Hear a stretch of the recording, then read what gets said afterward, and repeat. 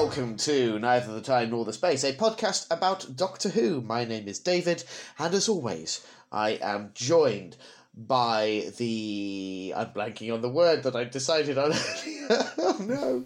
Come on, snappy, pithy David. Oh. Go on, just say the cheerful Matt. Right, there we go. Okay, wait. Spyfall right, Part let's 2, go with that. Episode 2 of Season 12, 5th of January 2020.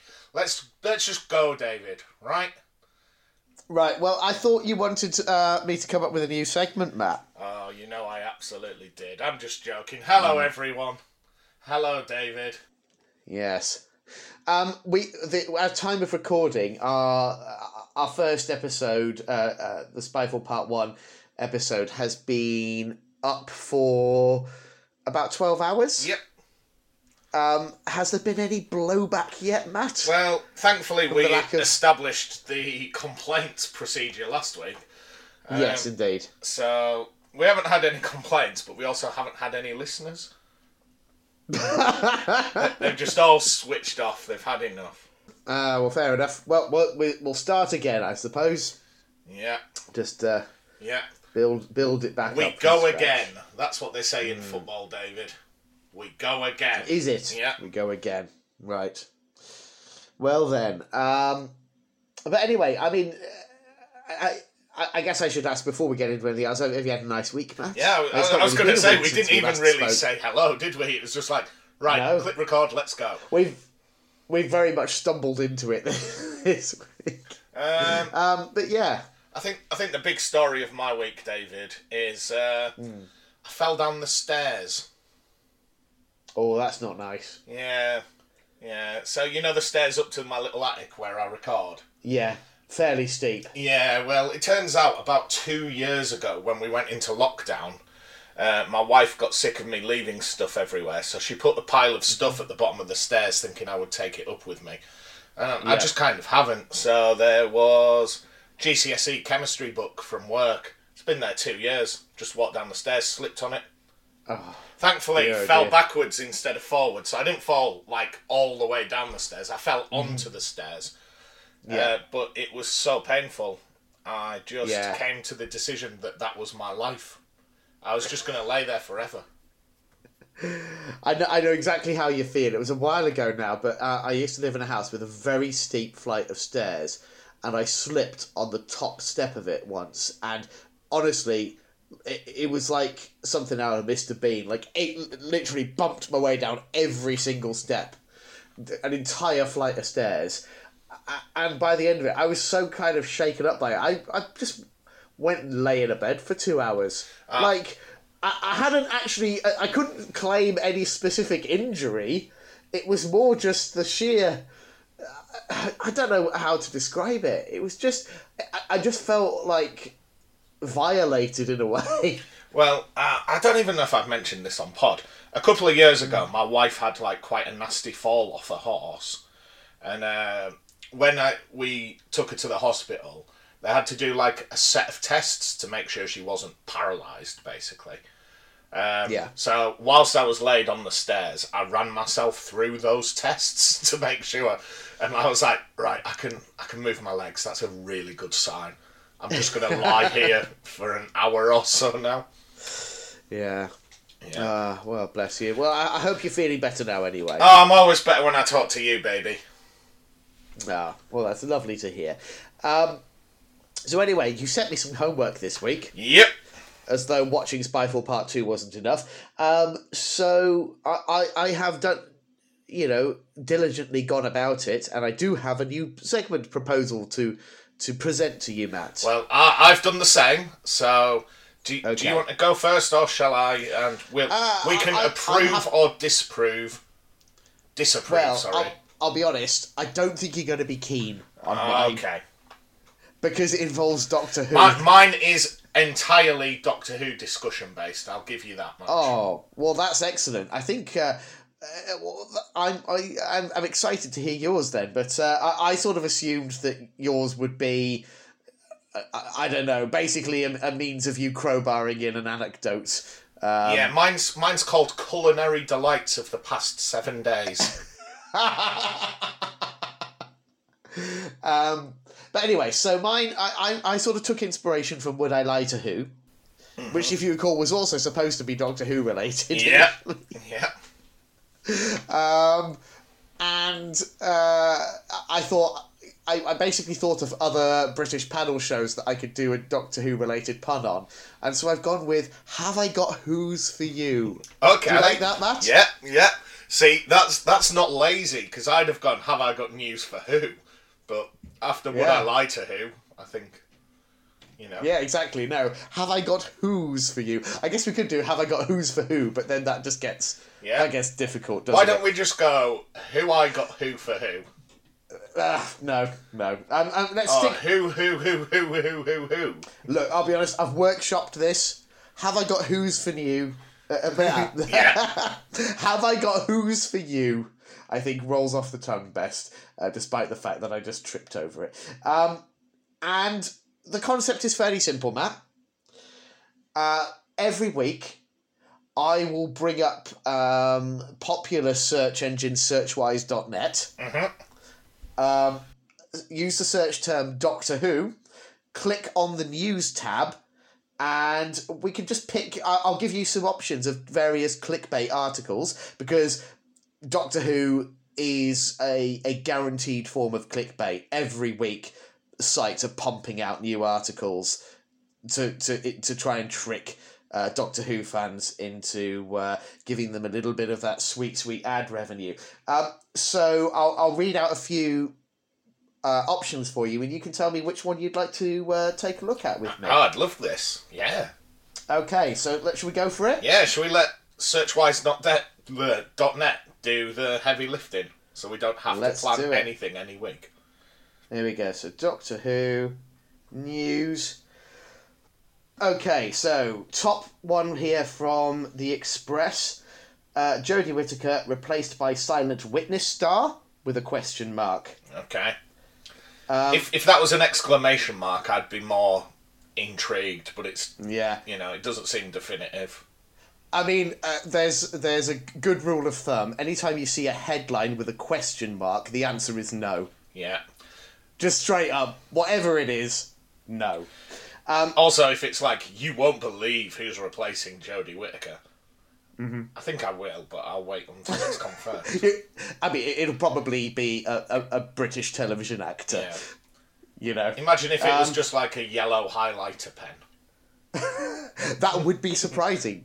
I genuinely would be surprised by that, for sure. Okay, so other options for you, Matt. RadioTimes.com have got Doctor Who's Centenary Special will be your visual effects spectacular, says VFX Box. Yeah, well, of course they say that. They love visual effects. Yes, that's literally their job. Plymouth Live. Next Doctor Who will be another woman, according to leaked BBC production notes. Now that has piqued my interest. Yeah, and it's coming from the most reputable source on the internet, Plymouth Live. You ever been to Plymouth? I used to live in Plymouth, Matt. Oh, did you? Yeah, for like a good 18 months. Oh, I've never been. Is it nice? Oh, it's all right. Is it well reputed for its trustworthy news sources? No, not especially. But it just staggers me that like a local, like a city-based news website is still like, no, just pump it full of Doctor Who content. Anything that will get the punters clicking. The Guardian has got Doctor Who treasure trove in a Northumberland village cellar. I know what that's referring to, actually. Is it lost episodes? No, it's not about lost episodes. It's basically somebody's made a museum in their cellar. Oh, yes, please. Okay, that's the one we're going for, is it? Have I ever told you, I love, like, homemade museums. Ah, yes. Well, you'll be very interested in this, then. When my wife and I... In fact, I recommend this to anyone. If you go to Hull... and go to the Deep, which is the big aquarium there, just over the road is Hull Dinosaur Experience. Okay? Now, it's quite literally in a man's garage. He's got some old posters from when Jurassic Park came out. He's taken some photos around Hull and then drawn dinosaurs onto it. Oh, that's beautiful. He's got some toy dinosaurs, but every time we go to Hull, because that's where my wife went to university, I'm just like, oh, please, can we go to the dinosaur experience? And I think it costs about 30 pence to get in. Amazing. It's just a man with a passion for dinosaurs. That's beautiful. Right. Give me the details. Right, I'm probably not going to read the whole article because it's fairly lengthy. So this is, as I say, from The Guardian, the Doctor Who treasure trove in a Northumberland village cellar. And I'll give credit to the journalist, Mark Brown, North of England correspondent for The Guardian. And we'll pop a link to the full article in the show notes. At first glance, the Northumberland village of Allendale, with its pub and post office and random parking, is like hundreds of sleepy, charming villages across the UK. It's the Dalek that suggests something out of the ordinary. Behind the Dalek is a 4-storey Georgian townhouse. In the cellar of the house is a remarkable and unlikely collection of more than 200 costumes, props and artwork telling classic sci-fi stories of Doctor Who, Blake Seven, Star Trek, Flash Gordon, Marvel and many more. Together they make up the collection of one of Britain's most eccentric small museums, one of many to be effectively forced into hibernation because of the pandemic. Most are run on a shoestring. Not all of them will reopen, but Neil Cole, a teacher and creator of the Museum of Classic Sci-Fi, is cheerfully optimistic about the future. The closure has allowed me to restructure the museum and create more space, he says. In a way, it has been useful because it has given me time I don't normally get. I've made the best of it. I don't have a lot of money, but I do have a lot of energy, and I do everything myself. So as I say, I've read about this museum, and I actually genuinely really want to go to it. The owner of it, he basically, one of his hobbies for a long time has been restoring television and movie props. And so he just, after a certain point, he had enough of a collection. He was like, there's probably a museum in this. And so he's just gone ahead and done it. So, yeah. Maybe nice. A podcast field trip one day, Matt. Who knows? Yes, definitely. Definitely. We can be like roaming reporters. Yeah. Well, anyway, there you go. So that's a little bit of Doctor Who clickbait for this week. If you've enjoyed this, Matt, maybe we'll do it again next week. Yeah. Yeah, I think, we've got to keep our finger on the pulse, haven't we? Yeah. And listeners, genuinely, let me know if this is of any interest to you or whether this is just a waste of your time. But keeps us on topic to an extent, doesn't it? What was your suggestion then, Matt? Right. Well, back over the last 12 months, David, whenever I write my notes, I have a set format. Yes. I don't know how often you've actually seen my notes, but... Often enough. Title of the episode in the middle. Yeah. Episode number and series number beneath it. Date of release beneath that. Top right of the page is where I put the writer and director. But then top left of the page is where I have my little tick list. Right. For the pod. So, for example, I've got one here that says MOTW. Mm-hmm. That's the initials of Meal of the Week. WBQ, Wheelie Big Quiz. So I would write initials. Yeah. Although here it says Fox. I don't know what that stands for. Oh, it's because I told you about that fox that my mother-in-law gave us. Yeah. Right? But, for example, here it says MOTW, Soup.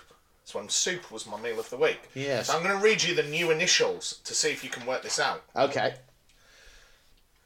NTTNTSATZODW. Okay, so the first part is neither the time nor the space. Yeah. Unfortunately, I do recognise the initials of our own podcast. Yeah. Yeah, so what was after that?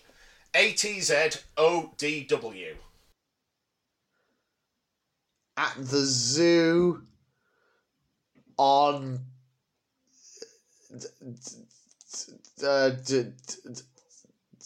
dinosaur wings.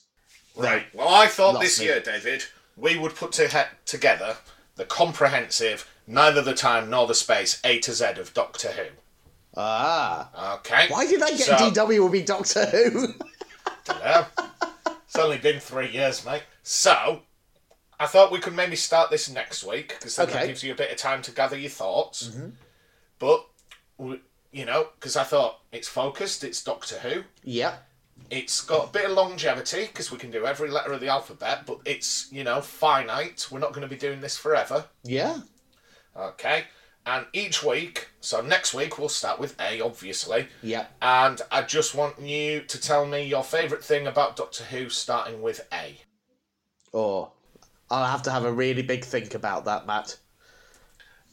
David, his surname starts with A as well. It's Anthony Ainley.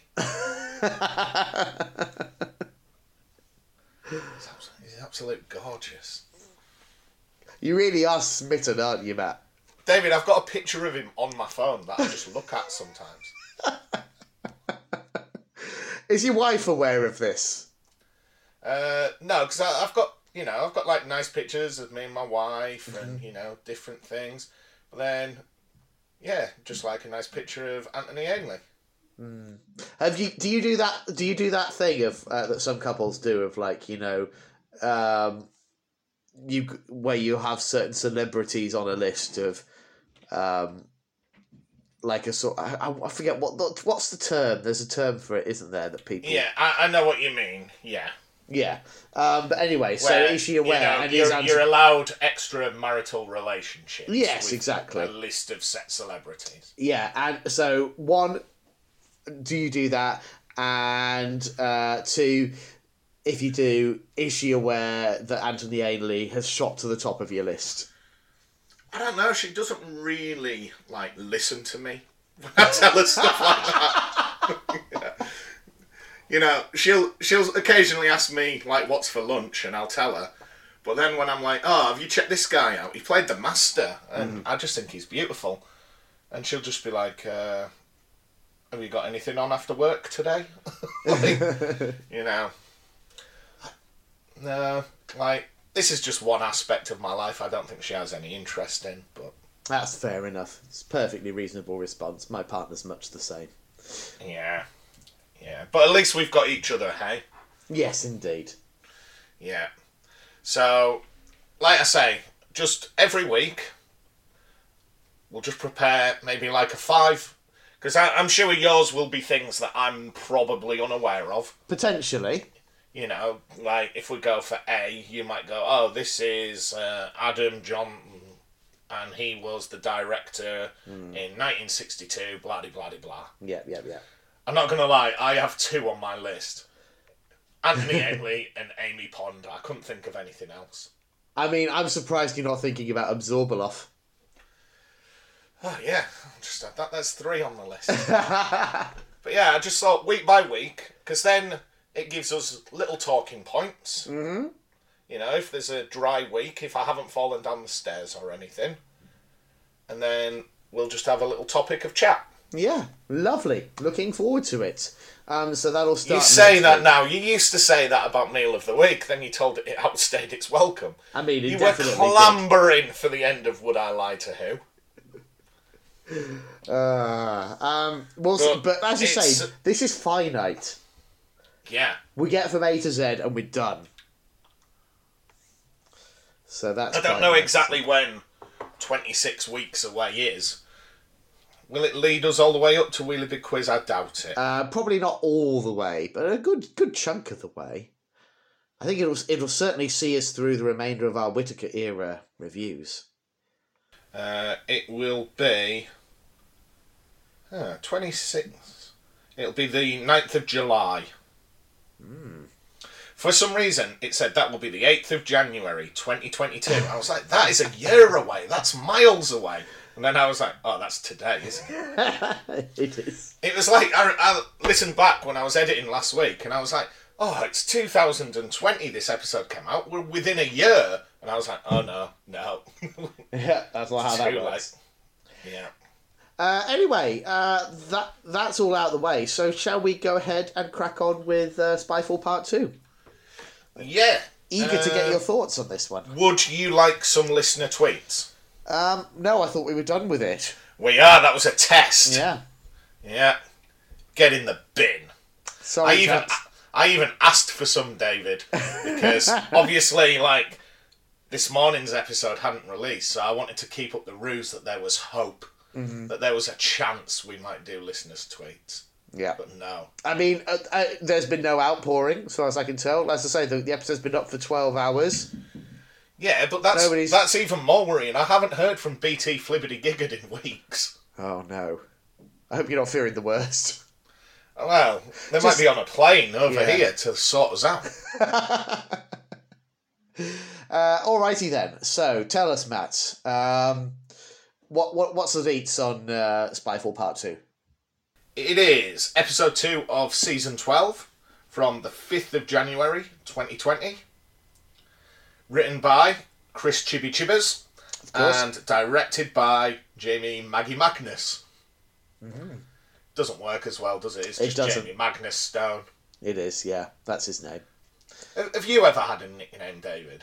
No, never. For as long as I've known you, you've just been David. Yes, yeah. Never Dave, never Davey. No, I mean, there are some people who, you know, some people who are just like incapable of not shortening a name, or turning it into a nickname. So I've had people in my life, you know, colleagues and friends and people who just from the moment they've met me, it's Dave, and there's no point arguing with them about it. But I don't generally go by Dave. Hold on, because my wife's just ringing me. Yeah, no problem. Hello. Hello, you're right. I am, are you? Yeah. We're just on our way back. We're going to go to Macca's. Did you want anything? No, I'm alright. There's some of that pizza left. I didn't eat the whole thing, so there's plenty in for tea. Yeah. Alright, see you in a bit. Bye. Sorry, that was just my wife saying she's on her way home, asking if I wanted anything from McDonald's. Lovely. You know what? I tried their new McPlant a couple of weeks ago. How did you find it? It was everything I've always wanted from a veggie fast food option. Like, no dicking around. Just give me some fake meat in a burger bun with some salad and some sauce on. You know, it was joyful. Honestly, it's something I've been waiting for 2 decades. Now, it sounds suspiciously like we're reviewing food you've eaten in the last 7 days here. No. We just can't help ourselves. This was a couple of weeks ago, Matt. Okay, that's fine. Yeah. That's fine. Yeah, I know. I would never stoop to talking about food I've consumed within the last 7 days. Going back to nicknames. Oh, yes, For the first 16 years of my life, I was always called Matthew, never Matt. And I never really cared for the name Matt. And it was literally when I started working at a popular hardware shop. Starts with B, ends with Q. And I had to write my name on my lovely orange apron. And the box wasn't big enough. So I just put M-A-T-T and then ran out of space. And it's just stuck. It just stuck forever. Wow. And then none of my friends call me Matt or Matthew, because I've got another friend called Matthew. Right. So we go by our surnames. Yeah, my brother, my brother's a Matthew, but he goes by Ed with most of his friends. Oh, really? Because that's the start of our surname. But... Oh, yeah, for a second I was like, it's a bit random, is that his middle name or something? Yeah, no. So he's always been Ed or Eddie to most of us. But obviously he's my brother. I've never known him by that. That was like when he was in like senior school and up. So he's always just been Matthew to me, but yeah. It's funny because I've got an uncle Danny, and recently, well, I say recently, probably about 10 years ago, one of my other uncles put together like quite an extensive family tree of our family. And when I was looking at it, I was like, who the hell is this guy? I was like, Mum, have you got a brother called Cornelius? And she was like, yeah. And I was like, and where's Uncle Danny? And it turned out he just didn't like being called Cornelius, so he just decided one day, he was like, I'll just go for Danny. You see, the thing is, I would love a name like Cornelius. Right. To be honest, I think I could pull it off. Do you not think I could pull off being a Cornelius? You are the most Cornelius. If you told me your name was Albus Dumbledore, I would believe you. Yeah. But now just plain old David. I've just been lumbered with that for the rest of my life. Anyway, Matt, Spyfall Part 2. Good episode, bad episode. Where are you ranking it? I think I might go bad episode. Yeah, it's a straight up bad episode. Yeah, I'm trying to think. I don't know if there's anything that redeems it enough to be bad episode, good bits. Just flicking through my notes, just buzz reading them, and no, I think I'm going to go bad episode, David. I liken this two-parter to a juggler doing a pretty decent juggling act for a good sort of 5-10 minutes, and then they come to the finale when they got to like catch all the clubs, and they grab the first couple, and then the third one like bonks them on the head, and they like just about sort of style it out and grab that one, and then two more just kind of flop over their back, and it's just like, yeah, you've got to admire the effort, but it didn't come off perfectly in the end, did it? No. Like, I was watching it. Yeah. And I was like, right, so the Doctor, she's obviously got a bit of a axe to grind with a master. Yep. But oh no, she's 100 years ago now. Like, let's just have that little bit. Like, you see, 100% when I finished this, I did not understand the plot. Yeah, no, that's fair. I understood the reveals, and I kind of know where we're going with this and what's going on. But, like, I was just like, I don't get this. Yeah, I felt the same on the first. It's made more sense on subsequent watches, but it is like just the plan of the Kasavin and the Master and stuff. It is a bit confusing, and I don't think actually. I think the reason it doesn't quite make sense is because there actually isn't much like beyond the surface on it. And I'm just gonna say it now that the Kasavin are the Reapers of the Jodie Whittaker era. I fully expected them to come back in some form or other. So far, they have not. Because I think it's too big an idea. Do you know what I mean? I feel like that's too big an idea. Yeah, and it's a bit like bloody Cotton Eye Joe. Where did they come from? Where did they go? Exactly. I was convinced they were going to be like the big bad for the series or something. They might turn up in the last episode like bloody Tim Shaw. We'll have forgotten about them by then. And then... they might, but I'm not holding my breath. I'll put it that way. But yeah, but there is stuff in this that I do enjoy. So what I would say is probably bad episode. Lots of good bits. It's one of those things where it's like it's less than the sum of its parts. It doesn't all fit together nicely at the end. And there's also some absolutely dreadful stuff which we will talk about. But yeah, let's take it from the top, shall we? Right. So we open with the Doctor talking to herself in a forest. Well, is it a forest? Because the first time I saw it... I don't bloody know, David. What is it? The first time I saw it... I thought it was inside a computer. Then I thought it was a forest. Then I thought it was the depths of Gallifrey, the bloody cloister.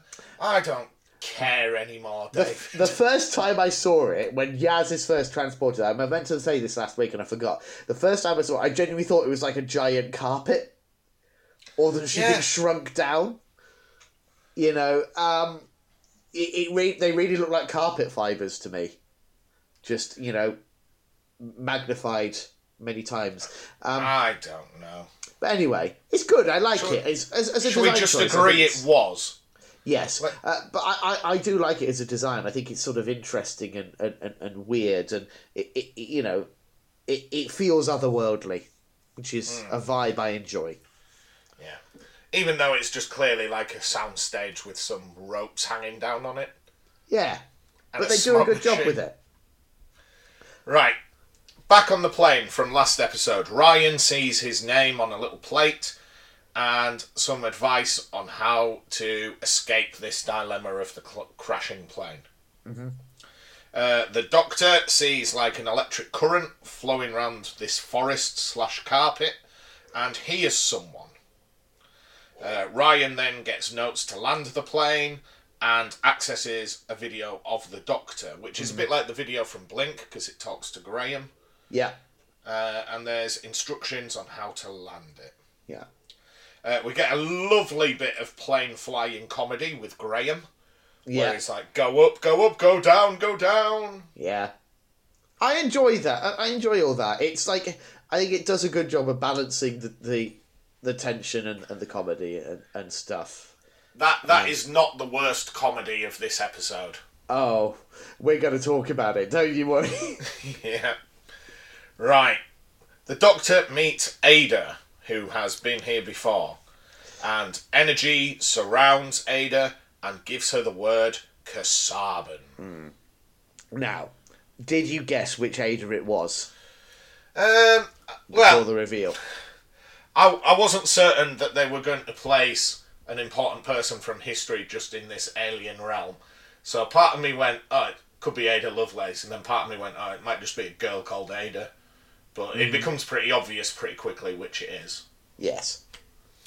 Yeah. So, yeah, she's given this word, Kasaban. Mm-hmm. And the Doctor leaves with Ada. The Master is with Barton on his TARDIS, and Barton receives a notification to say that the plane is about to land. Yeah. And as that comes through, the Master vows to deal with the Doctor. What's the Master's problem, David? He's mentally unwell. Well, yeah, I assume that was it, because we went through this big story arc of redemption, Yeah. and then it's just like, bish bash bosh, evil again, aren't I? Well, you're making the assumption that this version of the Master is definitely post-Missy. Oh yeah, I suppose. I can't keep up with this, David. To be honest, that was a big bone of contention with a lot of people in the fandom. This idea that, you know, we had this redemption arc with Missy, and then we're straight back to nutty, unashamedly evil Master in with Sacha Dhawan, and there was lots of arguments like, is it post Missy or is it pre Missy? Does that even matter? Because I would also make the argument, you know, the Doctor, we have seen that they can have some pretty drastic shifts in their personality from incarnation to incarnation. You know, you look at the transition from Peter Davison to Colin Baker. They are... Their motivations are broadly the same, but their ways of going about things and their manner with other people could not be more diametrically opposed. So, yeah, it's never struck me as a problem from a storytelling perspective to go from Missy to Sacha Dhawan's Master. Mm-hmm. I don't know. Right. So, vows to deal with the Doctor, but the Doctor's at a Victorian invention fair in 1834. Yes. Everyone is amazed that the Doctor just appeared. Yep. And we get a little joke about being the apparating man. Yeah. And then, like, oh no, apparating woman. I really like that, just because of the way Jodie Whittaker delivers every time. You really get the sense that she's been having that issue for a while. I think it's nicely done, that moment. The bit I didn't like is where she's like, hold on in there, fam. Yeah. Please stop pointing it out, Matt. It's not going away. I know, but it's not just that, but like, if ever, like, I was coming to pick you up in my car, Yeah. if I said, oh, I'm 5 minutes away, hold on in there. Like, it just sounds like they're trying to talk like the kids, and it just doesn't work, and I don't like it, David. Yeah, no, it's reasonable to have that response, Matt. Right. The fam is in Essex, Yeah. and they want to work out Barton's plan. David, it's been about an hour since I watched this episode. I'd like to work out Barton's plan too. He's giving a keynote speech in London tomorrow. So, we know where he's going to be. All we've got to do is get there.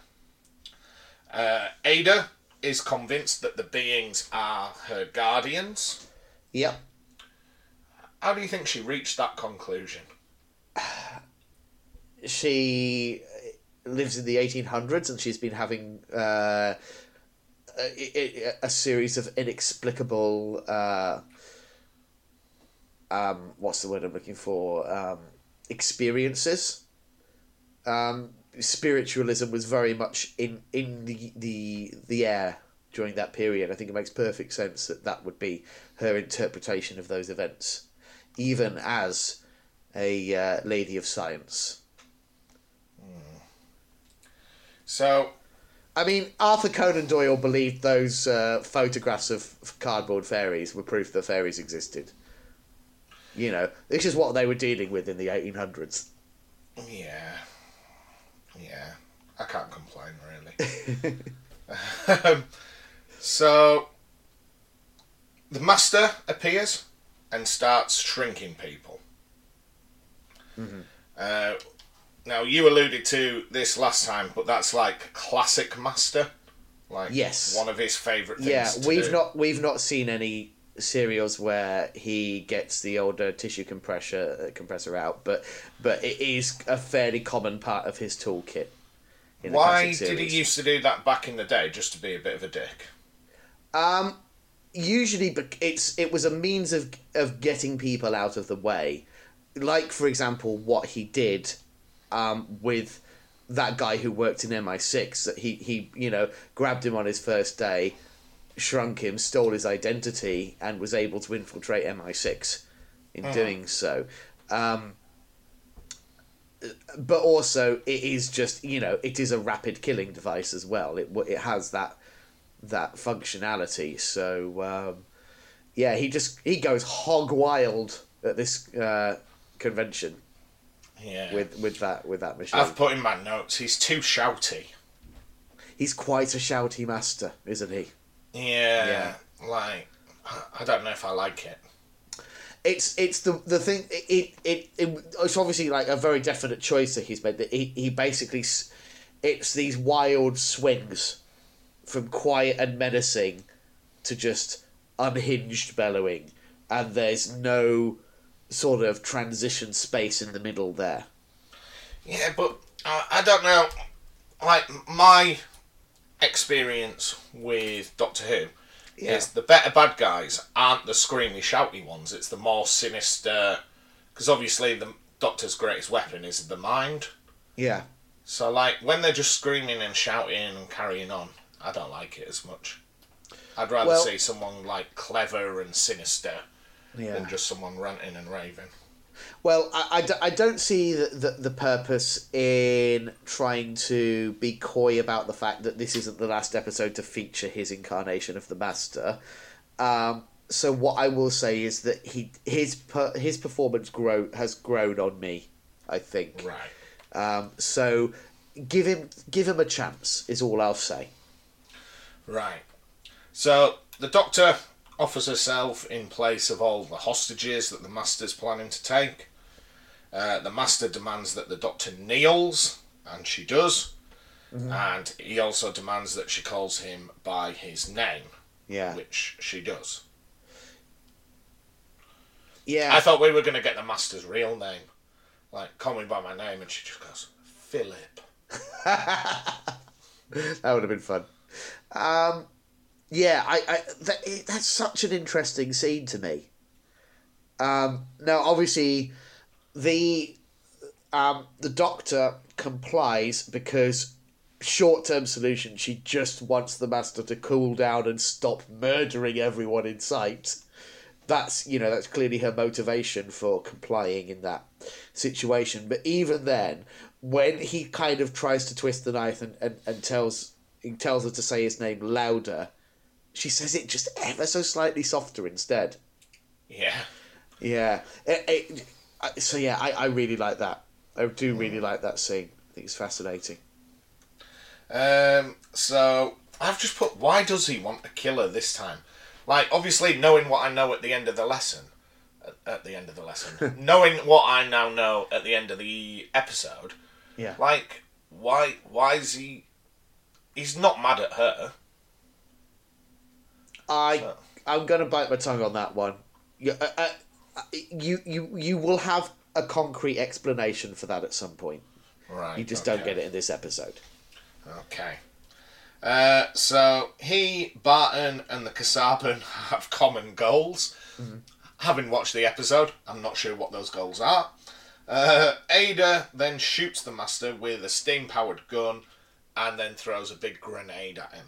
Yes. Okay.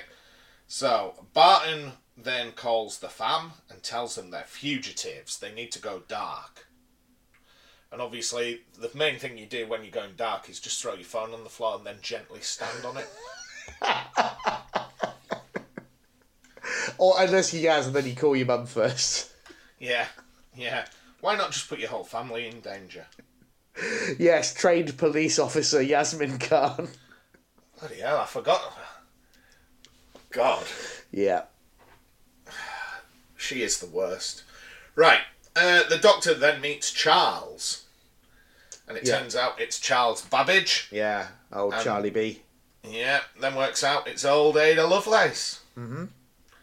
Okay, and Babbage has the lady from Barton's office in his house. Yeah, no, There's that was something special about this little lady, David. Yeah, we didn't discuss it last week, but it was there in the background. I don't know whether you spotted it or not. I think I did, but probably didn't pay it any mind. I mean, that's the thing. It just looks like, I don't know, he's won some fancy tech award or something, and it's just... Yeah, it's like that bit in, isn't it, in one of the Iron Man films where he has that desk ornament thing that's like spins round. I just thought it was like that, like an executive toy. Yeah. So the Doctor works out the maps are not alternate Earths, but Earths through time. And the beings are kidnapping Ada for study. They can't exist in our reality, so they're stealing Ada to study her in their reality. Mm-hmm. Though they will be able to come through once the Master's built them a machine. Yes. Like, what's in it for the Master? I know he kind of says, oh, I'm going to get rid of everyone and then I'll be in charge. But, like... I mean, D&D terms, chaotic evil. Yeah, he's just going the long way around solving this problem, isn't he? He is. Yeah. Right. So, the Doctor uses the sonic screwdriver to open a rift and steps through. She's going back to the 20th century, David. She's going to fix it all. Mm-hmm. Meanwhile, the fam are hiding out in a new build house because there's no technology, no internet, so they think they're safe. And they work out that they hardly know the Doctor. Yeah. Which is true. Yeah, it's a valid point, and that's because there's three of them. There's been no room for character development in Series 11. but also, like, if you go back to the Matt Smith-Amy Pond relationship, a lot of that development we know takes place off screen because they'd start the episodes where it's like, wow, that was crazy. Yeah. What a great time we've just had. Whereas here, you know, the episodes may as well just be like perfectly chronological.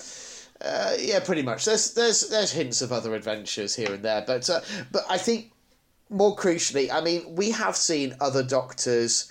I mean, Eccleston was not particularly forthcoming. Actually, so was Tennant. I mean, do you remember that scene in Gridlock where at the end of that, Martha actually sits him down, like grabs a couple of chairs and says, no, before we get back in the TARDIS, you're going to tell me something.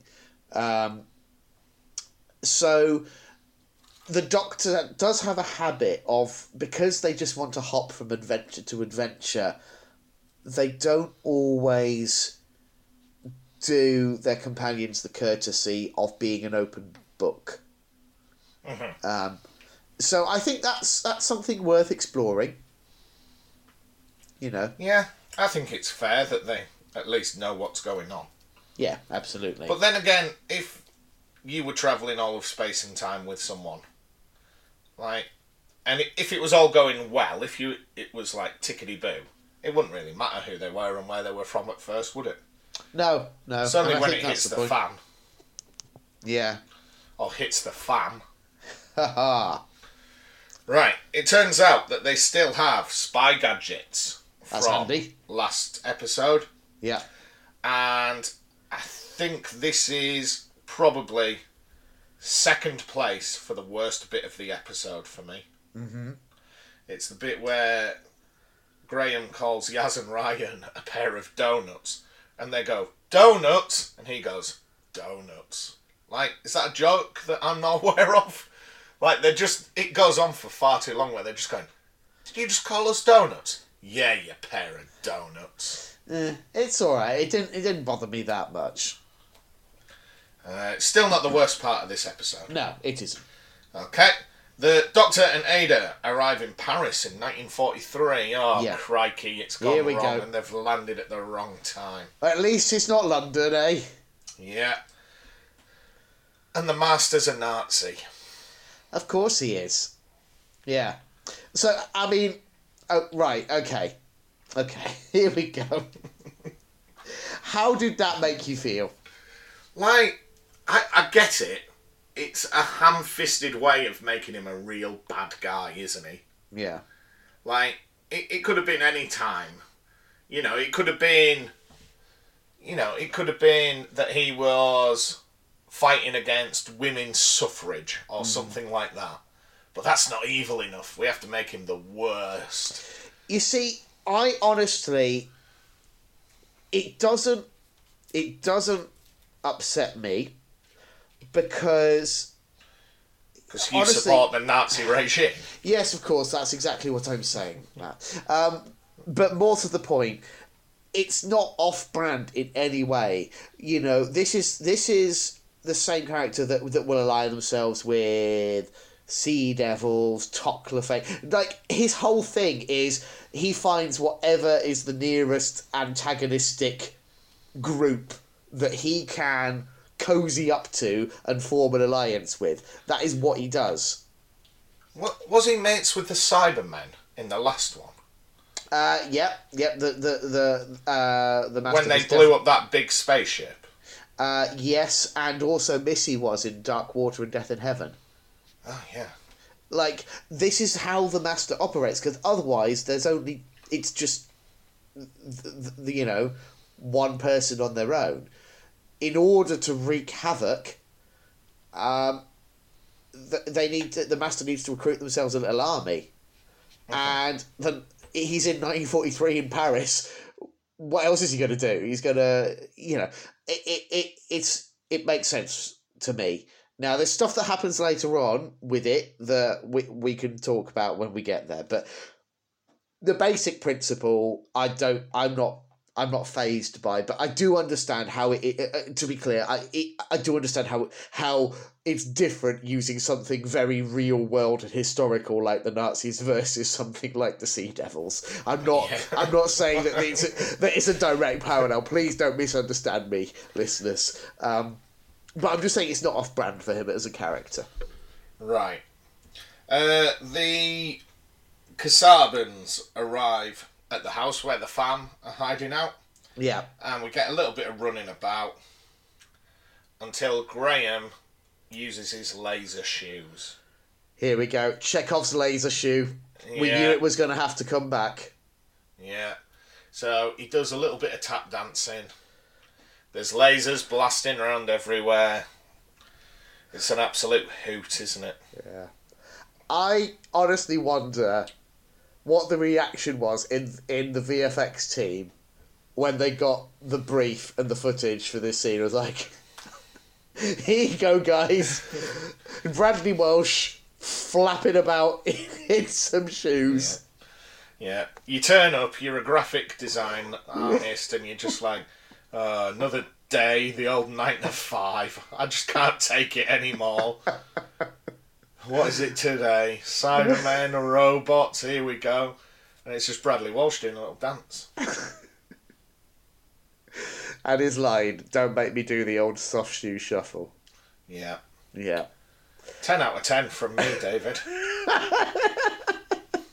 Look, okay, to be fair, it is intentionally silly. Oh, yeah. I just think it's... Chibnall is so hit and miss with his comedy. Sometimes he actually manages to write stuff that is genuinely funny, and sometimes it just comes across as just like the daddest of dad jokes. And I feel like the laser shoe scene is like very much in the mould of lame dad humour. Yeah. Can't say I'm a fan. Yeah. Right. So, Barton talks to his disapproving mother until the Kasabans blast her. Yeah. Literally no point in that scene.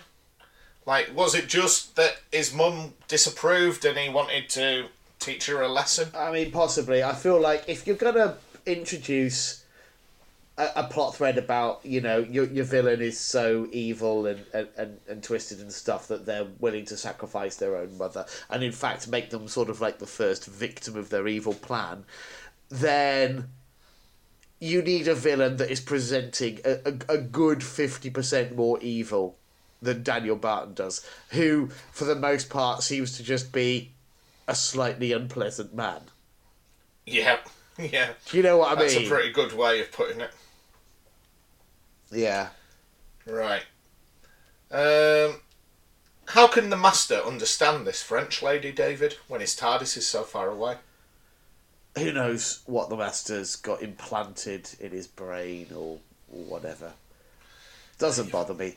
It's television. You've always got an answer, haven't you? I just feel like... Always got an answer. I'm not saying in all cases, but when anything where it comes to Time Lords, the question should not be how did they do that, because the answer is they're Time Lords.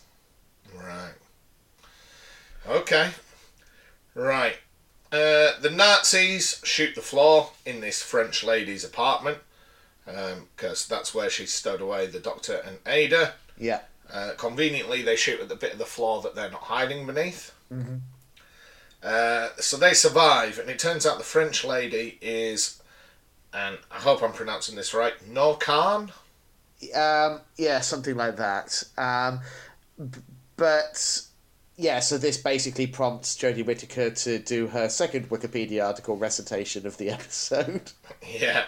So she was a French radio operative. Yeah. She was, you know, in league with Britain during the Second World War. Mm-hmm. And they have a nice little chat.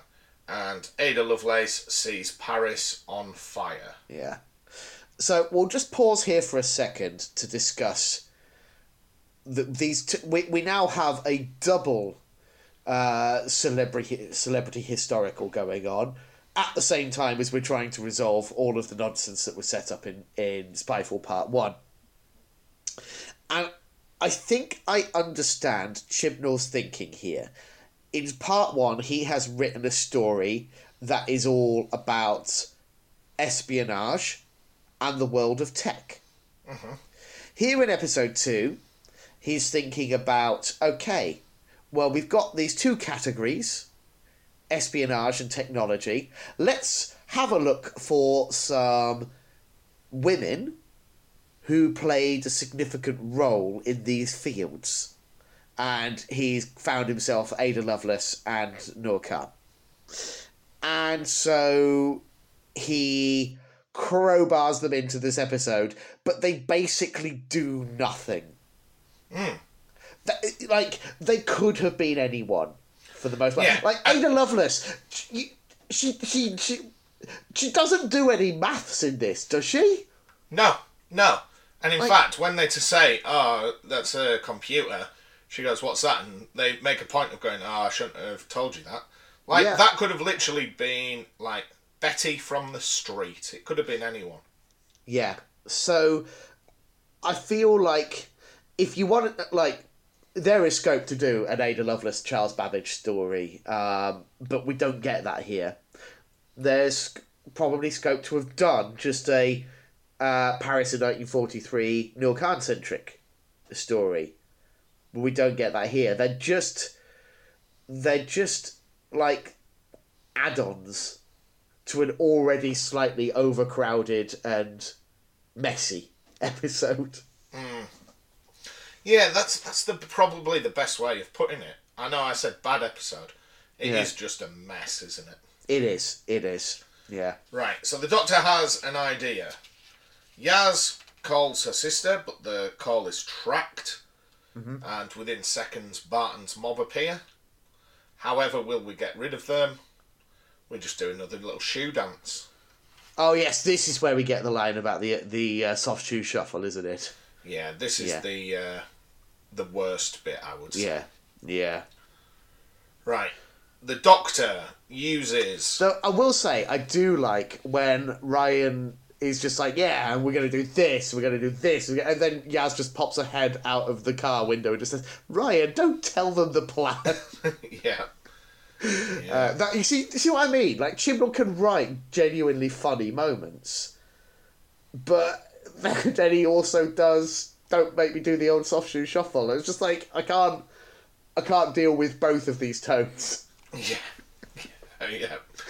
Right, so the Doctor uses Noah's radio to Morse code the 4 beats of 2 hearts. Yeah.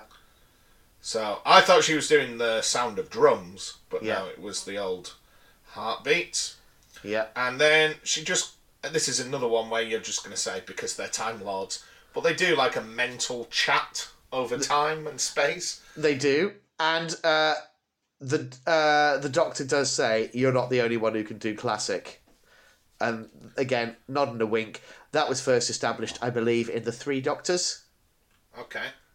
Where they go contact and they create a sort of telepathic link from one Time Lord to another. Right. So they agree to meet at the Eiffel Tower. Yeah. And I assume the Master does his big mental John Sim jump to get to the top. I'm pretty sure he can't still do that. Well, maybe. We'll see. We never saw Missy do it, but who knows. Mm-hmm. Right. The Master hijacked the car that tried to kill everyone in the first episode, killed Stephen Fry because spies began to notice the Kasavans. Mm-hmm. The fam find Barton's mum. He calls them and says he's part of a Kasavan experiment that we never find out what it is. We do kind of. So isn't the idea that they're basically going to turn people into hard drives? Yeah, but why? They've been on Napster and downloaded all the Metallica albums. Maybe. And this is the thing where I feel like Chibnall genuinely felt like that was enough. Like, audiences don't need any more than that. Yeah, why? Yeah, I don't know. It's weird, isn't it? It just comes across as a bit undercooked. I just think, like, how much storage do they need? Yeah. Like, my computer's got a couple of terabytes. I'm never going to fill that. I don't need 7 billion terabytes. Unless people have only got, like, the capacity of an old floppy disk. Perhaps. What if Chibnall is still doing that? Maybe he's just working away on some MS-DOS computer.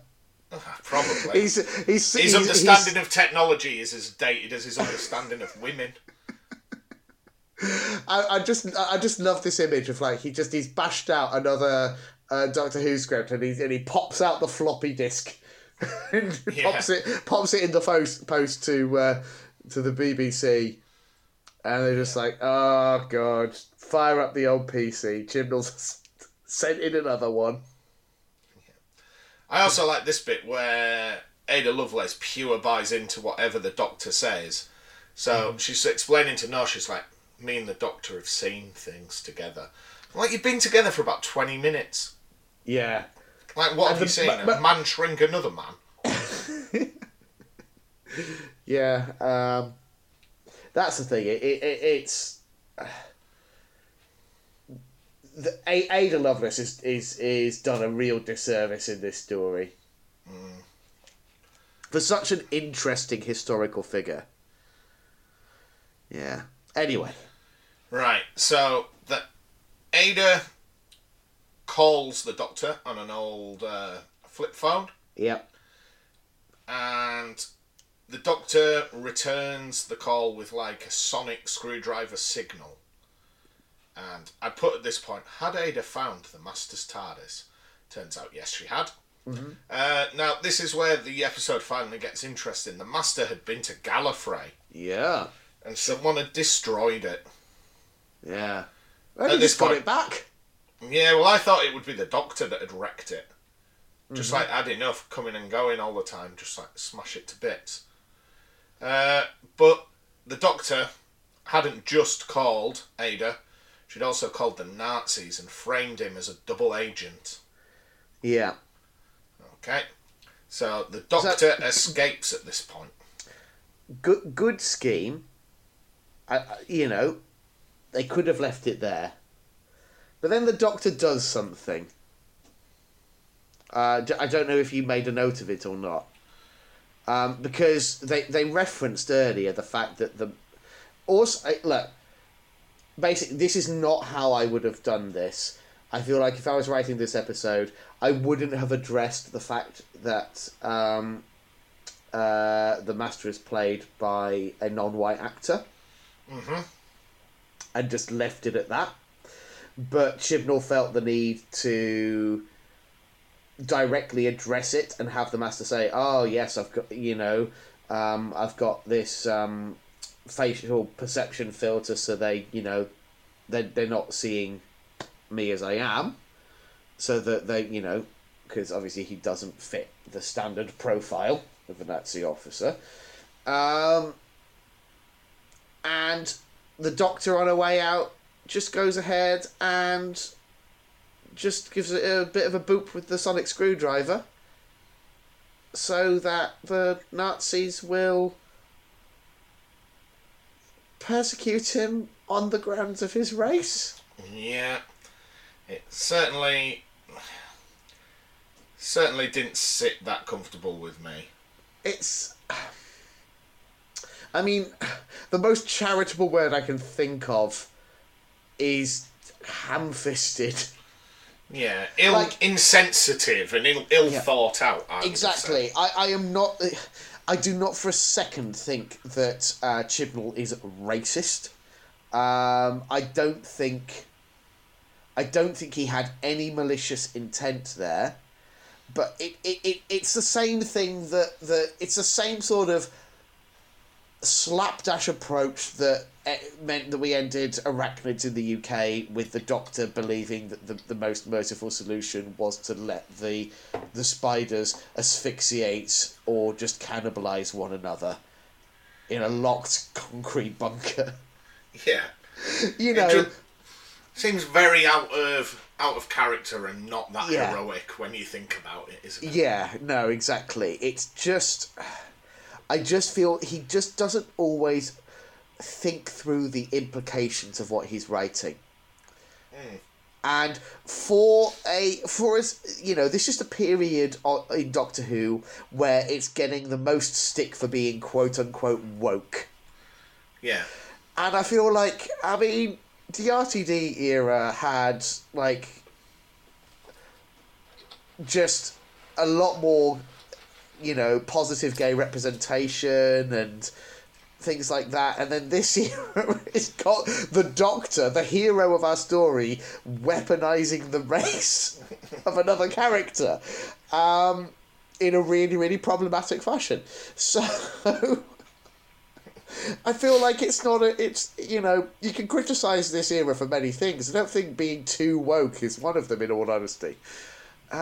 Yeah, it's a strange moment. I feel like we said enough. We don't need to say more on that, but it had to be addressed. We couldn't just glide past it the way the episode does. Right, so the Doctor, Ada and Nor steal the Master's TARDIS. And the Kasavan plan was to gather data on the history of the computer, Yeah. I think. Barton begins his keynote speech and he texts everyone on planet Earth. Now, I will say, it's a bit obvious, but I like Barton's speech. Because it is actually showing... This is where I feel like Chibnall is actually writing from the heart. You can tell that he has been thinking a lot about these issues. And I like it when Doctor Who gets a little bit political, when it's reflecting considerations of the day, regardless of whether or not that dates it a bit. Because, frankly, one of the joys of Doctor Who is that it's... because it's so long running, is that it's a bit of a time capsule. It's kind of reflection of how TV was being made at the time that it was made, and what people were thinking about sometimes in the time in which it was being made. So I quite like millennials, too much time on their phone. Yeah, but the thing is, that's not what this scene is saying. It's all about just like, we've all made this bargain with big tech that we are happy to hand over our personal data in exchange for services. You know, data is a form of currency, especially personal data, and it's one that we currently, I feel, as a society, are undervaluing. And I think that is what this scene is kind of driving at. Yeah, we're all too focused with our non-fungible tokens, aren't we, nowadays? Oh yeah, I'm big into NFTs. Shall we make some? I'm going to draw a picture of the Doctor, and it's going to be my NFT. Yeah, go for it. Right. Yeah, you wreck that remain... planet for the sake. I'm going to do it for the remainder of this episode. Yeah. But anyway, you get what I'm saying though, there, Matt. I feel like it's one of the moments in this, and this is what I mean about this episode being less than the sum of its parts. There's some great stuff in here. Like, pretty much every interaction between the Doctor and the Master, I could just eat that with a spoon. And this bit where you can feel that Chibnall actually has something to say about, tech monopolies and how that they are genuinely more powerful than governments at this point, because they transcend national boundaries, and governments are filled with people who don't understand tech sufficiently to properly police and legislate it. Some big themes in there. It just gets very, very lost in the mix with flipping laser shoes and Nazis and Ada Lovelace and all the rest of it. It's just, it's yeah. Yeah, anyway, sorry, I'm rambling. Right. So, yeah, he begins his speech. He texts everyone in humanity. Yeah. Do you remember when U2 did that? And they put their album on everyone's phone? Oh, yes, yeah, it was an Apple thing, wasn't it? Fortunately, who do you think's more evil, Barton or Bono? You know what? I know surprisingly little about Bono. I'm not trying to. I won't just sit here, sort of like, talking about how little I know of U2's discography, but also just like Bono as a person. I know he's meant to be quite egotistical, I guess. I don't know. Yeah, and like, just a bit. Like, U2 have made zero impact on my life. That's what it comes down to. I don't think I could name a U2 song. I've never actively sought out anything to do with them. I'm aware that Bono exists. They have the bass player's got a silly name as well, hasn't he? I can't remember what it is. The Edge. The Edge, yes. But that's about it. I can't believe they're going around themselves calling themselves Bono and the Edge, and you can't get a nickname. That's tragic. Yeah. I mean, I am a tragic figure, let's be honest. Yeah, from now on I'm going to call you Vitamin D. Please don't, Matt. Right. Honestly, I would much rather have Cornelius. Right, you've got 3 minutes to prepare for the end of humanity. It's not long enough, is it? No. I need Imagine at if you were least trying 10. to ring your loved one and it was engaged. Yeah. At least 10. I think 10's reasonable. I'd say a day. Imagine if you were working away from home. Yeah. But the thing is, I think if you give people a day and it's just, it'll be full Mad Max within 2 hours. Yeah. Right. So 3 minutes. And then I put, why does Barton want all the humans to become storage? I guess we'll never know. And the Master arrives with the fam. He's been alive for 77 years. This reminded me of Fatal Death, where he kept falling down that hole and coming back. And, Yeah, it's not far off. yeah. Though in this case, presumably he's been in a concentration camp. Yeah. And just managed to get out. Yeah, He's just had a tough 77 years. yeah. He starts erasing all of Yaz's DNA, and the Doctor arrives to stop it all. Yeah. Okay. With her new team. Yeah, because she's built a shutdown into the machine if the Kasavans arrive. It turns out the Kasavans are already there, so don't worry about it. Yeah. Now, the Doctor goes back...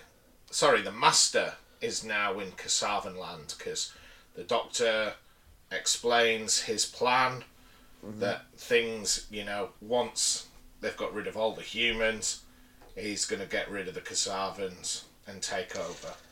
It's a very big shift in their relationship from what we saw with both Tennant and Capaldi, where, Tennant, you've got him cradling the Master in his arms, begging him to regenerate because he doesn't want to lose the only other living Time Lord.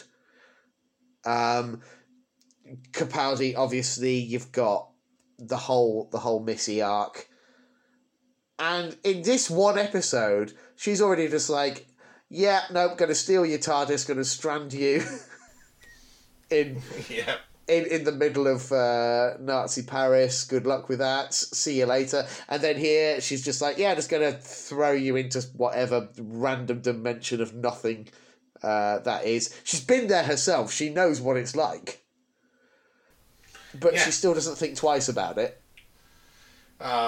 She just doesn't care anymore, David. She's just had enough of the Master by now. It seems that way, yeah. Yeah.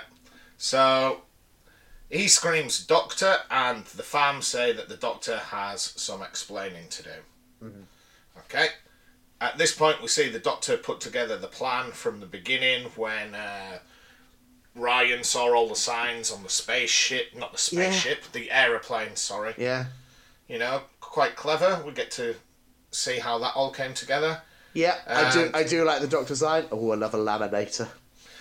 Yeah, who doesn't? Yeah, exactly. And she takes Nora and Ada home and mind wipes them. Yeah, okay, this is the other, just clumsy, problematic bit that we've got to briefly touch on, I feel like. So, apparently the Doctor's learned nothing. Yeah. We had, obviously Donna and how painful that was. Then we had the thing with Clara where he finally got a taste of his own medicine and started to understand a bit what that might be like, which is then highlighted brilliantly in the pilot where you've got that scene where he attempts to mind wipe Bill after their adventure because he's, he wants to keep the oath and just set things back the way they should be. And she begs him not to, and he doesn't. And we hear Clara's theme playing, just to underscore that moment. And I felt like that was it. We didn't need to touch on this idea again. We had, come full circle. The Doctor had learned and grown and understood that. And she just... Not today. Wipes Ada Lovelace's mind without her consent. Top drawer stuff. Chibnall. Yeah. Just, I did not agree with this episode, David. I didn't. Yeah. I just did not enjoy it. So she thinks about it's so going. clumsy, isn't it? Because again, I'm not ascribing any genuine malice to Chibnall here. I just feel he's not thought about it enough. Just just have a couple of days, go for a few walks and things, and come back and reread what you wrote the other day. And honestly think about whether you think it's good enough or whether there might be some issues that need addressing. Or just ask someone. Yeah, just say, will you just give this a quick look? Yeah, I don't know what's going on there. But anyway. Yeah. So the Doctor thinks about Gallifrey and decides to give it a little visit, just a little check-in. And David, it's a mess. It is. It's seen better days, for sure. It's a right sorry state of affairs. Yeah. So, whilst she's back on the TARDIS having a little think, like, oh God, what's going on here? Everything's a mess. She gets, like, a little voicemail from the Master. That's handy. Yeah. Who says, yeah, remember when I told you someone had a little go at Gallifrey? Well, it was me. Ah. Bet you didn't see that coming. Well, it was going to be one of the two of them, wasn't it? It was. Yeah. You know, let's be honest. Yeah. And he wrecked Gallifrey because they lied. Yeah. Because we're not who we think, David. Yeah. We're all victims of the lie of the timeless child. Yeah. It's time to see what everyone's so bloody mad about, David. It's timeless child season. Yes, it is indeed. And Are you looking forward to it? Be interesting to see what's going on. Yeah. Obviously, when we watched the Five Doctors and there was like that whole like myth about Rassilon, is it going to be something insane like that, or is it going to be that once there was an alien called the Timeless Child and it killed everyone on Gallifrey? I don't know. Have to wait and see. Yeah. Look forward to it. You won't find out next week. Right. Well, in that case, I'm going to go back a couple of series from when Missy first appeared and assume that the Timeless Child is the Christian God. As good a guess as any. Yeah. And we end the episode with the farm questioning the Doctor again. Mm-hmm. So... And she's real shifty. A bit of a nothing. Yeah. Yeah. I hate it when we have episodes like this, Matt, because when I'm watching an episode like Spyfall 2, it's not great, and there are bits of it that really rub me up the wrong way. But whilst I'm watching it, I'm having an okay time, because on a basic level, I love Doctor Who, and even bad Doctor Who is still usually entertaining for it. But Doctor Who has to get really bad for me to just no longer be having any fun. But then I have to sit here and talk about it with you, and all I can see is the frustrating parts. Yeah. So I just want to be clear about it. There is stuff in this episode that I genuinely do like. I just don't think it all comes together in the end. And that's a shame. But it's not the first Doctor Who story to be like that, and it certainly won't be the last. They can't all be bangers. So, before we wrap up, David, I'm going to send you the NFT I've been working on. Oh, great. I'm looking forward to this. Going to make our millions on this, right? Yeah. This is how we finally make it big. Yeah. It should have just come through to you. Just opening it up. My phone's really slow. Bear with me. Feel free to edit this out or not, depending on how lazy you're feeling.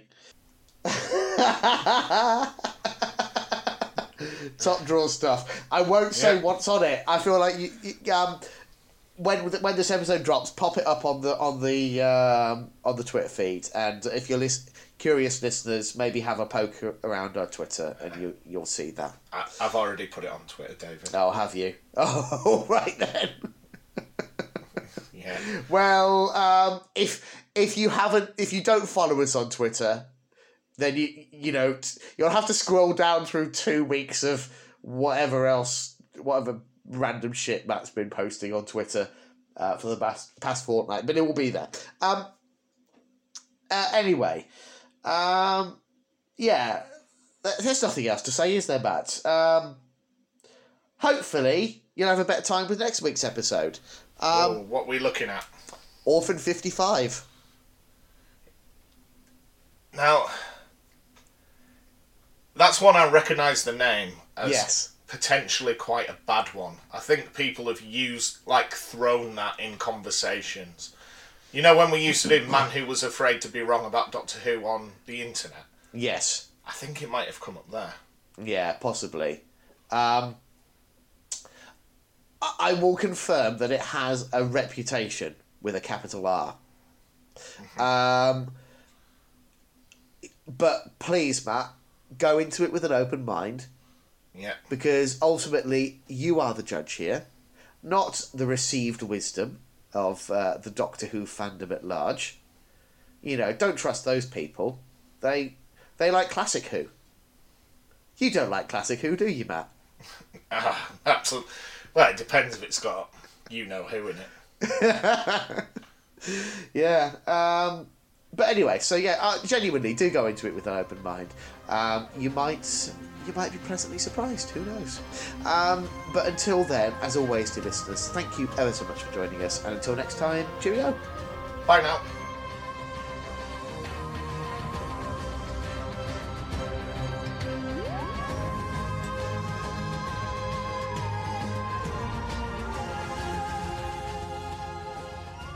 Thank you for listening to Neither the Time Nor the Space. If you wish to contact us, our email address is timenorspacepod@gmail.com, and on Twitter we are @timenorspacepod. And thank you to Alexander Urban for his smashing arrangement of the Doctor Who theme.